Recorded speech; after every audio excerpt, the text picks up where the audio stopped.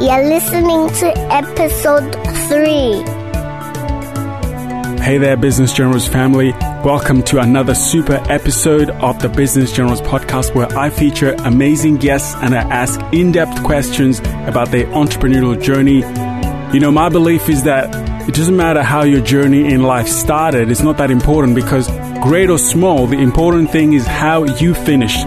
So whatever your situation today, I want you to know that you can get your hopes up, that you are good enough to chase your dreams. In today's show, family, I dig into how it all started for our featured guest, how they have built their brand, and I even get into all the juicy details about their big challenges, their growth moments, and all their big breakthroughs. So it's going to be an amazing show. I actually selfishly started this podcast because I love to hear how entrepreneurs did it, and I wanted to ask the questions for myself. So really, I am the number one student. So get ready for amazing coaching tips, family, to help you maximize your business dreams. Welcome and thank you for joining me here on the Business Generals podcast, where I chat with amazing entrepreneurs 5 days a week. Davis Mutabo here, your host. Super excited to bring you today's featured guest, Mr. David Hodgson. David, are you ready to share your entrepreneurial story? Yeah, certainly am, Davis. Go ahead, mate. David is the founder and managing director of Paladin Group, a multimillion-dollar diverse group of companies spread across many sectors of the Australian economy, including mining, financial services, infrastructure, and property. David sits on advisory boards and committees of financial institutions and other recognized brands. He also travels the world as a sought-after speaker and lecturer. David, before we talk business, perhaps just take 30 seconds to tell us who is David Hodgson, just a little bit about your non-business personal background. Yeah, certainly. Okay, I grew up in Africa. Initially, my formative years were in Zambia during the late 1950s, and I played with all the black kids. I didn't have any white friends, so my first language was actually Bemba. And parents moved to what was then Rhodesia in the early 60s, and of course I went and found the black kids there, and my first language became Shona. So, but they sent me to boarding school also in the early 60s, and the boarding school was right down in South Africa in the southern tip in the Cape Province, where all the kids spoke Afrikaans, and I went to go and find the black kids, and I got beaten up for doing so because it was an apartheid system. So I was quite a lost soul, really, because I was rejected by all races, and I thought I was rejected by my parents. So I grew up with a lot of rejection. But eventually, when I was moved back to school in Rhodesia, I left school and went to war, because Rhodesia was at war with all of its neighbouring countries. And I fought that war in the SAS, in the Special Forces, for 4 years, and then in the Selous Scouts for another 4 years, and then as a mercenary for 2 years. So for 10 years I fought that war, and it was my day job. It was all I knew. There was a ceasefire in 1980, and Rhodesia became Zimbabwe. So I stayed for another 2 years. I built up a significant fishing company, one of the biggest in the nation, a commercial fishing company, and I also built up 2 mines, an iolite mine and a tantalite mine. In 1982, I came to Australia to try and find a market for the iolite. Iolite is a type of sapphire. And while I was here in Australia, I got accused of blowing up a squadron of British Hawk jets back in Zimbabwe. I didn't blow them up, just for your information, but I was accused of doing it, and so I could never go back. I hopped on the plane. My plane went back to Zim, but it actually stopped in Singapore to refuel. So I hopped off there and asked for a tourist visa. I was given a visa, and I went and applied for a job as a commercial diver. So I knew nothing about commercial diving and saturation diving. I just lied my way into a job. I got the job. I learned how to dive in the workshops when everyone went home. I read all the manuals, and eventually I became a saturation diver in the oil fields for the next 4 years, diving at 400 feet for 35 days at a time, and so on. In 1986, we finally got into Australia, and we arrived in Perth, and within about 3 weeks I purchased a motorcycle business. It was a distressed asset, a rundown company. I think we paid about $80,000, and we built that company up so that in the end of the second financial year we had it up at $1 million, and we took it over $1 million after that and kept it that way until we sold it.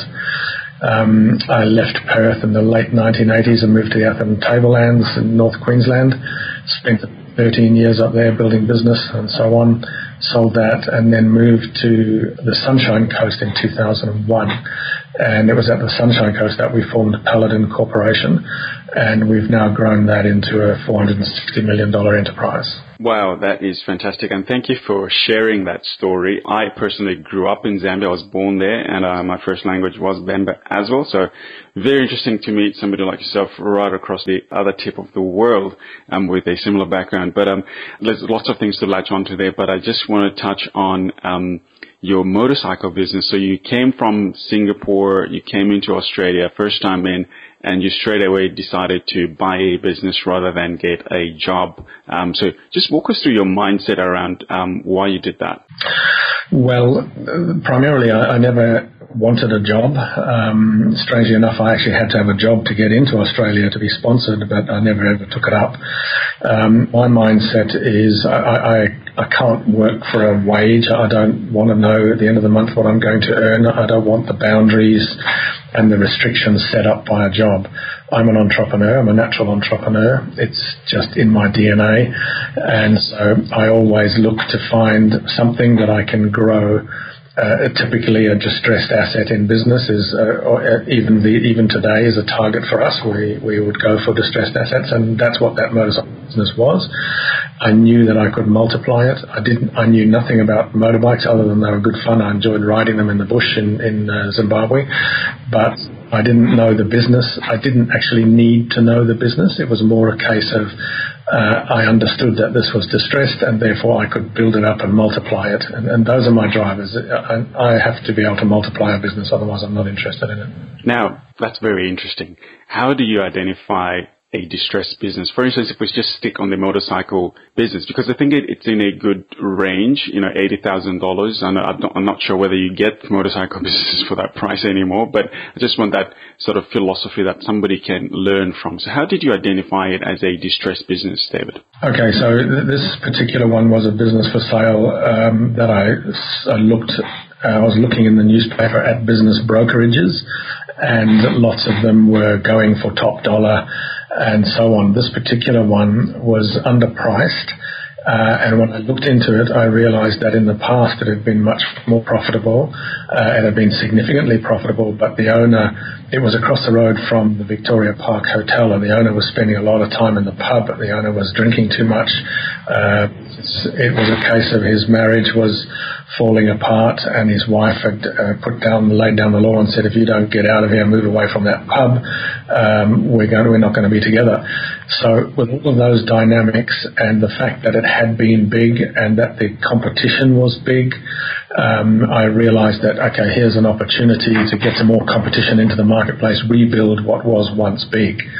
So that's pretty much the definition of a distressed asset. Usually, it's not usually the alcohol thing, it's usually unsustainable debt and so on, as we often find in modern day businesses that pull a business down and create opportunities for entrepreneurs to take over or acquire. But in this case, it was more the booze that was actually the problem. So, that was the reason why we were able to multiply it so well. Right. Now, before I get into sort of the mechanics, just high level of how you did that, I just want to quickly confirm, because I've been looking with some of my business partners at, different business opportunities that are available in the marketplace. And sometimes you find the distressed businesses, the numbers are not available. And I know you're probably still in a similar type market, probably at a bigger level. But for the smaller businesses and for the smaller entrepreneur, how would you help them just navigate that process where the seller doesn't have audited accounts, for instance? How do they go about verifying those numbers? Yeah, okay. So most small businesses are not going to have audited accounts. Typically, they're non-reporting entities from the point of view of compulsory audits. That starts with your public companies. Some of the small ones or private companies will have if they had started off with the intention of eventually listing. But generally speaking, they don't have audited accounts. So it's a case of digging, sitting with the owners or the vendors and going through their financials, potentially meeting with their accountants and going through their financials. And then comes the other side of it, which is the market research. Is there demand? Can I take this product to a higher level or service to a higher level? There's a lot of common sense in it. I never ever accept the word of the vendor or the broker, because obviously they have vested interest, so I need to check everything out. These days, you can log on to the tax, get them to sit with them and go onto the tax portal and see what they've actually lodged over the years on their tax returns and so on. So there's a lot of ways of doing it. You can employ professional researchers to look into a market sector for you and then come back with data and tell you what the demand is and what the likelihood of prospering the business is. And then comes are you up to it? I mean, my side is, do I want to do this? Am I going to have to micromanage it? Do I need to apply all of my energies? Is it going to take every day of my life? So there's the side of it, not only the due diligence, but the other side of it. Am I determined enough to make it work? Because it's always going to be a major, big job. I love that, and thank you for sharing it. I think that will really be valuable information for those who are, following the story. I think that's very important, because you've got to do that due diligence. You've got to test the business from an external perspective, from an internal perspective. What have they lodged with state authorities? And then just corroborate that information, and a little bit of gut feel always comes into play. David, just share a little bit about the business sectors that you're currently involved in at the Paladin Group. Okay, so the sectors that we're involved in are energy. So we have significant ownership of a thermal coal mine in Tasmania. We're involved in IT. We have significant ownership of an IT group in Brisbane. We also have significant ownership in water infrastructure company. We do hydroelectric schemes in Papua New Guinea and the Asia Pacific region. Then we're heavily involved in merchant banking and financial services. And we're also we have a large health and fitness club in Canberra. So those are the sectors. We chose those because, other than health and fitness, the others we chose because we wanted to be in sectors that are largely resistant to economic downturn. We wanted to immunize ourselves as much as possible to economic downturn. Health and fitness obviously isn't. It was our first acquisition, just a small one, $2.5 million. And it's probably something I wouldn't do again because it's discretionary spending. But all of the others, we had good reason to be there. Coal mining, for example, we went into that in 2011 because we knew it was a startup. It was valued at about 100 mil. If we put in 25 mil, they were willing to give us 20% of the company. So we knew that if we then got all of the statutory approvals, the value would probably quadruple. And it did. So by the time we got stat approvals through 2 years later, the company was professionally revalued at $420 million. And by that time, we owned 50% of it. So this is the multiplying effect that I'm talking about. IT, the company in Brisbane has world-leading software in EME, which is electromagnetic emissions. So all of these microwave towers that your telephone talks to, they all emit radiation, and they need to be reported on for compliance purposes. So Europe has not had its towers reported on. There are over 1 million towers. It costs over €1,000 per tower. Therefore, it's over $1 billion euro contract. We're very much the only company in the world now that can handle that. We've eliminated any opposition. There's only one small company in South Africa probably, but they're not really in opposition. So that contract was due in 2009, which is why we invested in this company in 2007 so that we could score that contract. The GFC postponed the contract to 2016, this month, actually July. And so we've built this company up so that it is now ready to handle that contract as it comes out this month. We've also diversified that company so that it has software in the asset management space for telcos, and it's got different revenue streams coming in. So once again, huge opportunity to multiply the company, and also we're in a sector that's growing and growing and growing, and economic downturn doesn't affect your mobile phone, as you probably know. That's our philosophy on the sectors that we're in. David, that's amazing. Now, you obviously can't be an expert in all of these fields. How do you handle these investments, and what's your philosophy around that process for an entrepreneur who might be thinking, I can see an opportunity in this industry or in this sector, but I'm not an expert. I'm not going to touch it. How have you resolved that for yourself? Yeah. So there are obviously different types of entrepreneurs. Some of them are specialists in one area or one sector, and some of us are not specialists in anything. I mean, you heard my little testimony. I'm fully trained to shoot people, but I have no idea how to, do much else. No degrees, no uni stuff to any great extent. So it was a case of I'm building a corporation, therefore I need people with me that can run the company. So the companies are standalone. They all have their own CEOs, they all have their own MDs, and so on and so on. And I apply the governance, and I want the righteousness in those companies, because everyone that we bought into was a crooked place. So we bring all the righteousness in, the governance in, and I'm sitting on the boards chairing some of them, and making sure the companies are run properly as opposed to micromanaging anything. Right. Okay. Talk to me about righteousness being brought into the company, into the marketplace. What do you mean by that? Well, I'm a Christian, and even though the first company we bought in Perth, I wasn't driven by any form of vision other than prospering my family. But that changed as I became a Christian, and I realized that the marketplace was a pretty crooked, corrupt place. And people were starving around, even in Australia there was homelessness and poverty, there's trafficking, and obviously coming from Africa I saw it every day. And I realized that as I became a Christian, we had an obligation to deal with this, and we either had to deal with it at the level of the symptoms of it. So, if there's homeless kids, well, let's get an orphanage going, or we could deal with it at the other level, the root cause of the problem, which was the greed that created people so poor they had to sell their children. So I thought, okay, I need to find a way to deal with this in the marketplace. And so every time we bought a business, the first thing I wanted to do was get rid of all the crooked self-centeredness that was in the company, all the corruption, and there was lots and lots of it in every company we bought. Literally, we've never found a company that we've bought that's been clean, sometimes overtly crooked. We set about changing the culture of the governance of the company, and then that filters down through into the workforce and so on, such that they understand that in every deal we do, everybody should prosper. And if they become a customer of ours or a business partner or whatever, they should prosper as a result of being with us. We should never create poor people.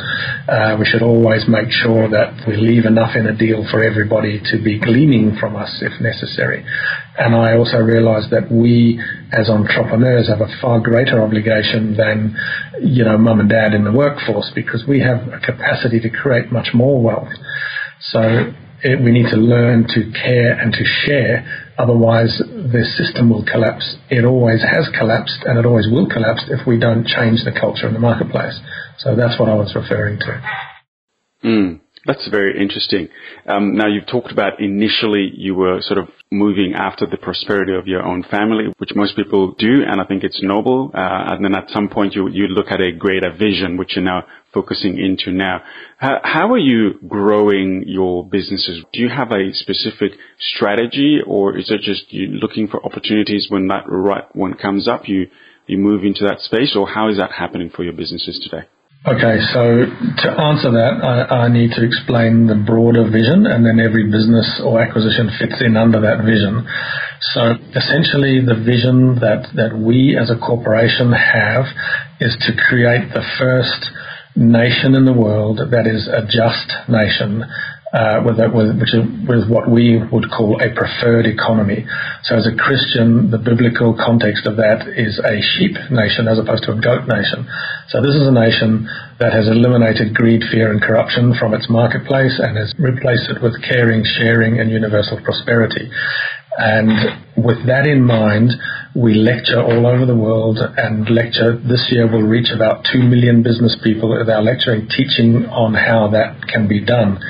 So it's not some Christianese concept, even though obviously it's in the Bible and so on, but it's a practical changing of culture in the marketplace to create a nation where everybody prospers so that we can set an example for the rest of the world. And it's very, very doable because it actually works. So with all of that in mind, knowing that 60% of my time is traveling to lecture, and I do it all for free, incidentally. It costs us well over $1 million a year to run that organization that does all the lecturing. We never charge. I get offered 10 grand to talk for half an hour, never take it. Pay our own way, and so on. So 60% of my time is doing that, and the other 40% is running a corporation. So I can't do anything that I've got to micromanage. So if opportunities come our way, and hundreds do come our way every year, all the ones that are going to take too much of my time, we aren't going to do. It's going in the bin. The ones that don't take a lot of my time, that I think we can multiply without a lot of my attention, so I just apply the governance, those are the ones that we will do because they are conducive to our broader vision. The reason for the multiplication is because we are steadily setting up what we call cash cows, revenue streams, if you like, businesses that provide revenue that we can use to fund the initiatives that we have going within this nation to change culture. Some of these initiatives are very, very large infrastructure projects, or will be, and they will run at a loss for many years. That we're not driven by profit, we're driven by vision. So we create cash cows or revenue streams that can fund things that will run a loss if they will change culture in the short to medium term. That's what we look for when we look for an acquisition or a business. It must not require micromanagement. It must be conducive to our broader vision, and that's how we go about initially looking at an opportunity. And that's great. I mean, you've worked really hard to build lots of capital in your businesses to allow you to be selective and make those choices and have that clear focus, which is still important even if somebody is just getting started. David, I want to just switch gears a little bit here. A lot of people shy away from entrepreneurship because perhaps of fear of failure or just being very comfortable in that old mold of maybe just working for somebody else. When you're touring the world and lecturing and people come up to you and say, David, I know I should be in business, but I'm kind of feeling stuck in my job or in a small corner business, I want to scale it. What's your coaching to these kind of questions? Okay, so the very first thing is that failure is a learning curve. It's a good thing. Richard Branson, you name it, all of these guys failed several times before they did well. So did we. I mean, when I came to the Sunshine Coast in 2001, we had nothing. We had our business on the Atherton Tablelands had failed. Okay, and we'd sold our clothes. We'd sold our cups and saucers. We'd sold everything. The last thing we had left, if there was eBay, I would have eBayed the dogs to get some money. And we limped down to the Sunshine Coast and started again with nothing. We started with $76,000 worth of credit card debt, and we built a $100 million business within 2 years and 7 months. My point is that don't be worried about failure. It's an excellent part of learning. Secondly it's who dares wins. That's the SAS motto. It's I believe that 100%. If you don't take an opportunity and get on with it, you'll never know.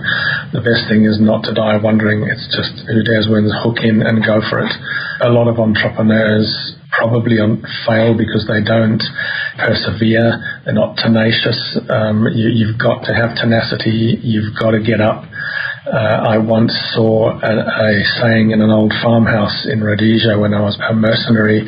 The family had been killed by terrorists, and I was asked by a young girl to go and get the cattle out. So she was the last surviving member of her family, and that part of the country was overrun. The enemy had overrun the country, and I went in as a mercenary to get cattle out so we could sell them so she could fund her boarding school. That's how desperate this young lady was.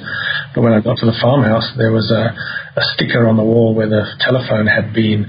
The phone had been blown away by an RPG-7 rocket. But strangely enough, the saying had survived right in amongst all the burnt and ashes and stuff sitting on a brick on what was left standing.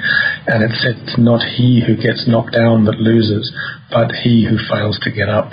And I'll never forget the impact of that, thinking of that young girl at school. Her whole family was dead, wiped out, and she was going to succeed. She had to employ a mercenary to go and get your cattle. It was an amazing thing. So that stuck in my mind. So for, budding entrepreneurs, never give up. If you give up, that's what failure is. Failure is not coming unstuck and going broke and so on. Failure is giving up. So just don't give up. Overcome the mindset of failure. Don't treat it as failure. It's just a learning curve.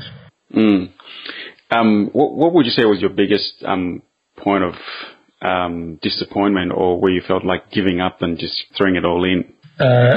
My biggest disappointment was ending up with nothing when I had a business on the Atherton Tablelands. I'll explain briefly what happened there. So for non-Christian people, you'll have to bear with this, but as a Christian, this is what happened.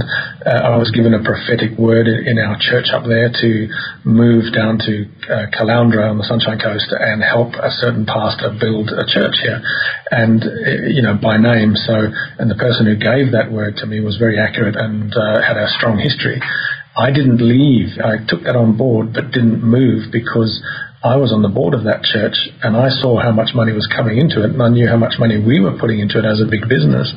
And I thought, if I leave, this church will collapse.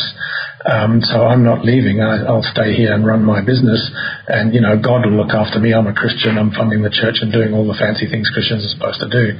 Well, God didn't look after me because I probably wasn't doing what he had asked or told me to do through this other guy. So essentially then I was running a mobile phone brokerage. It was a big company. We had lots of people working for us. We had offices all over the Tablelands and in Cairns and so on. And it was doing very well. But they brought out the prepaid cards. They brought the big carriers, Vodafone, Optus, Telstra came to me one by one and said, you need to move your office downstairs and you need to sell the new smartphones that are coming out, because if you carry on selling plans in your office up there, you won't have any customers. We've done this overseas. We know. I couldn't move downstairs because I had all these leases and so on. And so I thought, once again, God will look after me. But as they brought out the phones and the prepaid cards, we lost our customers and more lost them, until eventually it took us 2 years for me to realize I better sell up and move down and do what I've been told to do as a Christian. So that point of having nothing in my late 40s, still had 3 kids at home in 2001, and having to start all over again thinking, why am I bother being a Christian? It's too hard to fund all these things to keep the country righteous and so on and so on. And that to me was a huge disappointment. But strangely enough, after I arrived here on the Sunshine Coast, it was only 3 weeks later, a visiting pastor who didn't know me called me out of the audience of the church, and he was a very senior guy, and he called me out and said that the Lord has shown me there's finances written all over you, and you will write 6-figure checks for this church in the near future. So you'll write $100,000 checks. We had no money. I was a builder's labourer. I'd got a job as a builder's labourer. I was earning $15 an hour. I had 76 grand's worth of credit card debt. And now suddenly I'm going to write $100,000 checks for this church. Well, I took that challenge on, and within 2 years and 7 months, we had a $100 million business. So the disappointment was losing everything, but it was quickly revived and refreshed once I realized we actually had a mission, a job, an assignment to do. So it's that realigning yourself with the assignment, but being humble enough to go back to being a laborer, which can be very painful coming from a very successful business background. David, take us through to your biggest breakthrough moment during that 2-year period, I would imagine, where you thought, where things just took off. How did that transpire, and how did it look like? Okay, so once again, this is from my Christian perspective. This is physically what happened.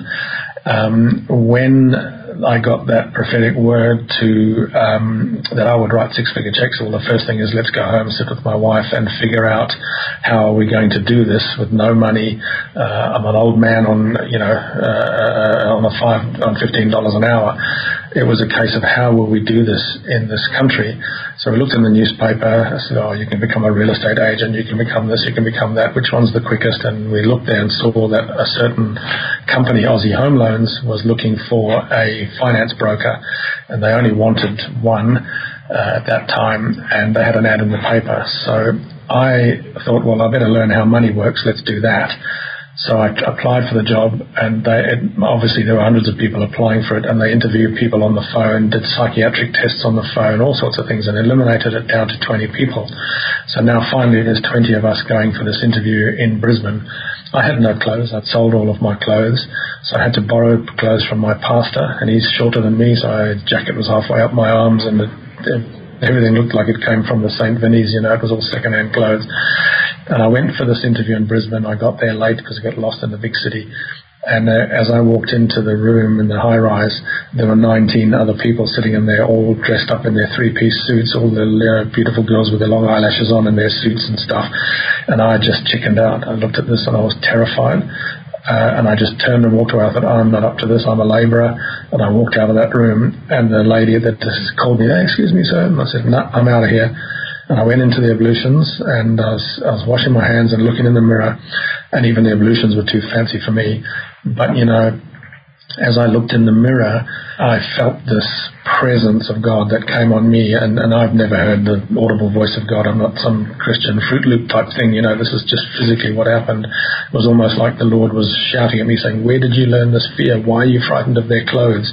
Get back in there and take over. And my whole life unraveled in front of me. Everything that had happened, all the fighting in the war, all the boarding school, all the bullying, the getting bashed up in South Africa, carrying my dead mates to their graves, explaining it to their wives during the war years, and so on and so on. And it all came back, and suddenly I realized that this, it was almost like the Lord was saying, these are the threads of your life that I've woven into a mighty rope that nobody can break. Now get out there and take over. So I went back out there in my scruffy clothes, and I took over, and I got the job. And I went on to break their records for home loans for months after months after month. And, that's not me. I'm not a sales guy, but Aussie Home Loans is actually a sales and marketing company. Even though they do mortgages, it's their marketing and sales that gets them the loans. So that was the biggest breakthrough. The Lord had applied favor to what I was doing. And very quickly I studied all the banks and went into property development, formed 2 public companies, all with the newfound knowledge of how finance works and what you can do and can't do, and very quickly built a $100 million company and quickly wrote 6-figure checks for the church and so on. Wow, that is fascinating, and congratulations for following your heart and following the promptings that you were feeling at that point. In 30 seconds, how would you explain how your day looks like today versus how it looked like sort of early on during your start as an entrepreneur, either a day or a week, if that's easier? Okay, so I'll do a day because my weeks are so diverse, traveling and so on. But assuming I'm here, I get up at 4 o'clock. I do 20 hours every day, 7 days. So I have a 140-hour week. I start at 4 a.m. My body just wakes up at 4, so I get up at 4. I go and pray for an hour and study the Bible because I've got a lecture on stuff all around the world. That's how I do it. Then I go to the gym. So I've got a 3-car garage that is converted into a gym. I'll train for an hour. Then I get into the house and, have brekkie and so on, and then I'm either into the office or I'm into wherever I'm lecturing around the world. All day is pretty much in the office or out doing, board meetings and so on. I probably leave the office around about 5-ish. I get home, I do most of the cooking in our family because my wife, she works for me or with me here. She's the CFO of Paladin with a group of 36 companies. She does all of the BASs and all of that for 36 companies, and she's also the MD of our big health club down in Canberra. So she's got a big full day as well, and I don't want to, I'm a high energy person, she isn't. So when we get home, I want her to sit and relax and I'll do all the cooking. Generally speaking, if I'm finished cooking and eating by about 8 o'clock, I'll nick upstairs because I don't want to watch TV. I've never been hooked too much on things unless they docos and news and things. And then comes online, the UK, because we do business in Europe, and then, early in the morning, the US comes online for us and so on. So generally speaking, I knock off around about 11:30 to midnight. That's my day. Wow, that's a huge day. Yeah, completely out of balance. The thing is, Dave, we anticipated building a corporation to fund various initiatives. We never ever envisaged that we would be lecturing. I don't like public speaking. I don't like being the center of attention. But I'm doing it 60% of my time. So we didn't budget that time into what we built. And that side of it is growing and growing and growing. And that's really the assignment. So I need to keep doing it. But the reason I have a 20-hour day is because we didn't allow for that. It came in later, and we're kind of stuck with it. We need more days in the week. Well, how do you rank these following words: faith, fun, family, finances, friendships? Okay, so faith, family, friendships, finances, and fun. I have fun going through. Fun kind of happens going through all of them, though. Fantastic. That's good. David, do you invest in mentors? If yes, can you share who those are for you currently? So, people mentoring me? Yes. No, I don't, but I strongly recommend it. The only reason I don't is because I just don't sit still long enough. I have a lot of input from intercessors in the praying for us and telling us what they think is happening. What's going on in the business world for us. But I've never had a mentor. I often listen to, when I'm lecturing around the world at these big conferences, I meet all the other lecturers, so sometimes I listen to their work. Guys like Lance Wallnow, occasionally listen to his work and so on, but I'm so stretched for time that I don't read, other than the Bible. I really don't read much. I'm interested in archaeology, so when I get a moment I'll read up on the history of humanity and so on. But generally speaking, I've never had a mentor. I strongly recommend it for people though, because what we do through our lecturing is mentor thousands and now millions of people. And I'm not saying come to me for mentoring because I can't do one-on-one, but I know the value of it, and we that's what we do is train people all around the world on how to build the just economy and how to multiply their businesses and what are all the principles and both spiritual and physical principles. So from my point of view, mentoring is crucial. I've just never had one, but I think everyone should have one. Okay, that's great. We're just going to quickly bring this to a close, but I just want to ask you, best 2 books that are must-reads for entrepreneurs in your mind. Okay, so I've never read an entrepreneurial book, but I imagine something by Richard Branson would probably be good because he's a serial entrepreneur. And I don't have a second one, unfortunately, Davis, because I've never read one and never paid any attention to it, unfortunately. What is the best way for people to connect with you, David? If you want to connect with me, email is always the best. I'm not a high-tech dude, so I'm not into Facebook. I'm on it. I think I've got thousands of friends, but I wouldn't know any of them. I wouldn't know how to use it. So a lot of people connect with me by email. That's the only sort of medium that I can manage. And usually when they want info from us, I put them into whichever area that we're lecturing. So we run Kingdom Investors, or KI, which is the media, the organisation that we use to lecture through around the world, and there are various chapters all over Australia. So that's the best way to physically meet and chat to people and come to the lectures. They're always free, and they come in their hundreds. They're great for networking and so on. But usually the first point of contact is flick me an email, and I'm pretty busy. I'm usually booked out about 3 months in advance, but I try and get to all emails by the end of the day. Otherwise they stack up and bank up, and I'm never going to catch up. So usually you'll get a reply in 24 hours. Okay, that's great. And Kingdom Investors chapters, how do people find those? Have you got a website for us on that? There isn't a website because I never wanted to build it because I don't like public speaking, but we realize that we do have to have one because, as I said, now we're reaching this year 2 million people. So the website will be up very shortly, probably another 3 or 4 weeks. It'll just be kingdominvestors.com, and on there will be where all the chapters are listed and the contact person for each one. Very good. So people listening in, by the time this show goes on air, that website will potentially be online, and we're going to share that in our show notes.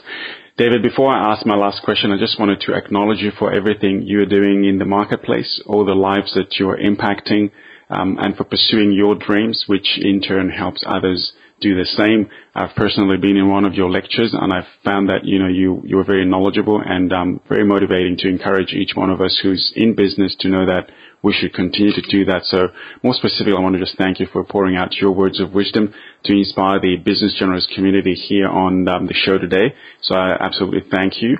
And now for the last question, when all is said and done, David, what legacy do you want to leave and be remembered for?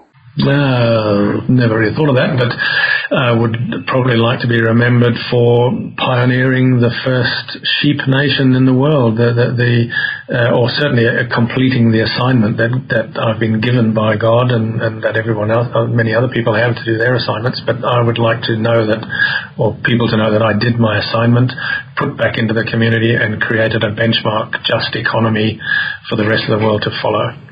Fantastic. Ladies and gentlemen, thank you for hanging out with me and David today.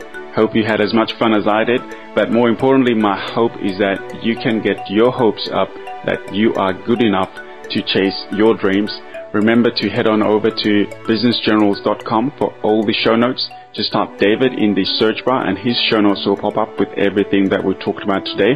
So that's businessgenerals.com. And to reach out to David, you just want to jump onto kingdominvestors.com for more information. David, thank you so much for being on the Business Generals podcast today and for sharing your story with us. And for that, we are grateful. You are a true business general. Thanks, David. God bless. Hey, what's up, Business Generals family? Thank you for joining me and for listening to the Business Generals podcast. Connect with me at Davis Mutabwa. That's DAVISMUTABWA. Connect with me on Facebook, on Twitter, on LinkedIn, and you can certainly find me at our podcast blog, businessgenerals.com. And while you're there, remember to access all the show notes, a ton of free resources, killer training, and so much more. Love you guys. Thank you for joining me. Ciao.